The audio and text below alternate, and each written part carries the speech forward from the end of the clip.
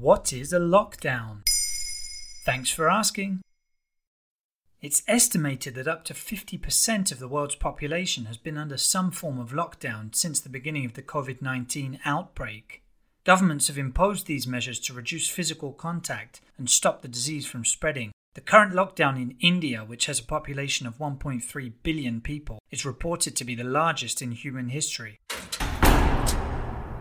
Although restrictions vary from country to country, the general principles of a lockdown remain the same. Only essential businesses are allowed to remain open. People are being ordered or advised to stay in their homes all the time, apart from certain exceptions. Those include going to work if remote work isn't an option, buying essential supplies like food, and helping vulnerable people like elderly family members. Some countries require their citizens to print and sign an official form any time they go out. Law enforcement officers can then carry out spot checks. Schooling, exercise, watching movies and dining are all exclusively home-based activities for the time being. Towns and cities across the world are practically deserted. What's the best advice for those living in lockdown?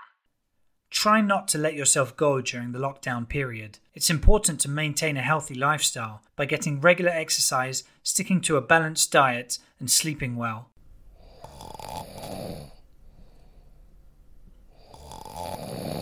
In most countries, citizens are allowed to do some daily exercise outdoors, as long as they avoid other people and don't go too far from their homes. You also need to protect your mental health. Being in lockdown and aware of the coronavirus threat is a stressful situation for many.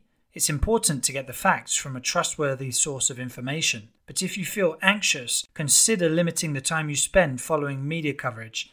And while we may not be able to see friends and loved ones in person, we can still stay in contact via social media and video calling apps. When's it all going to end then? Well, of course, this will vary according to what national or regional authorities determine as the best course of action for their territory. The pandemic has already brought on a global recession, and the effects are likely to be felt for a long time. Many businesses are likely to go bankrupt as a result.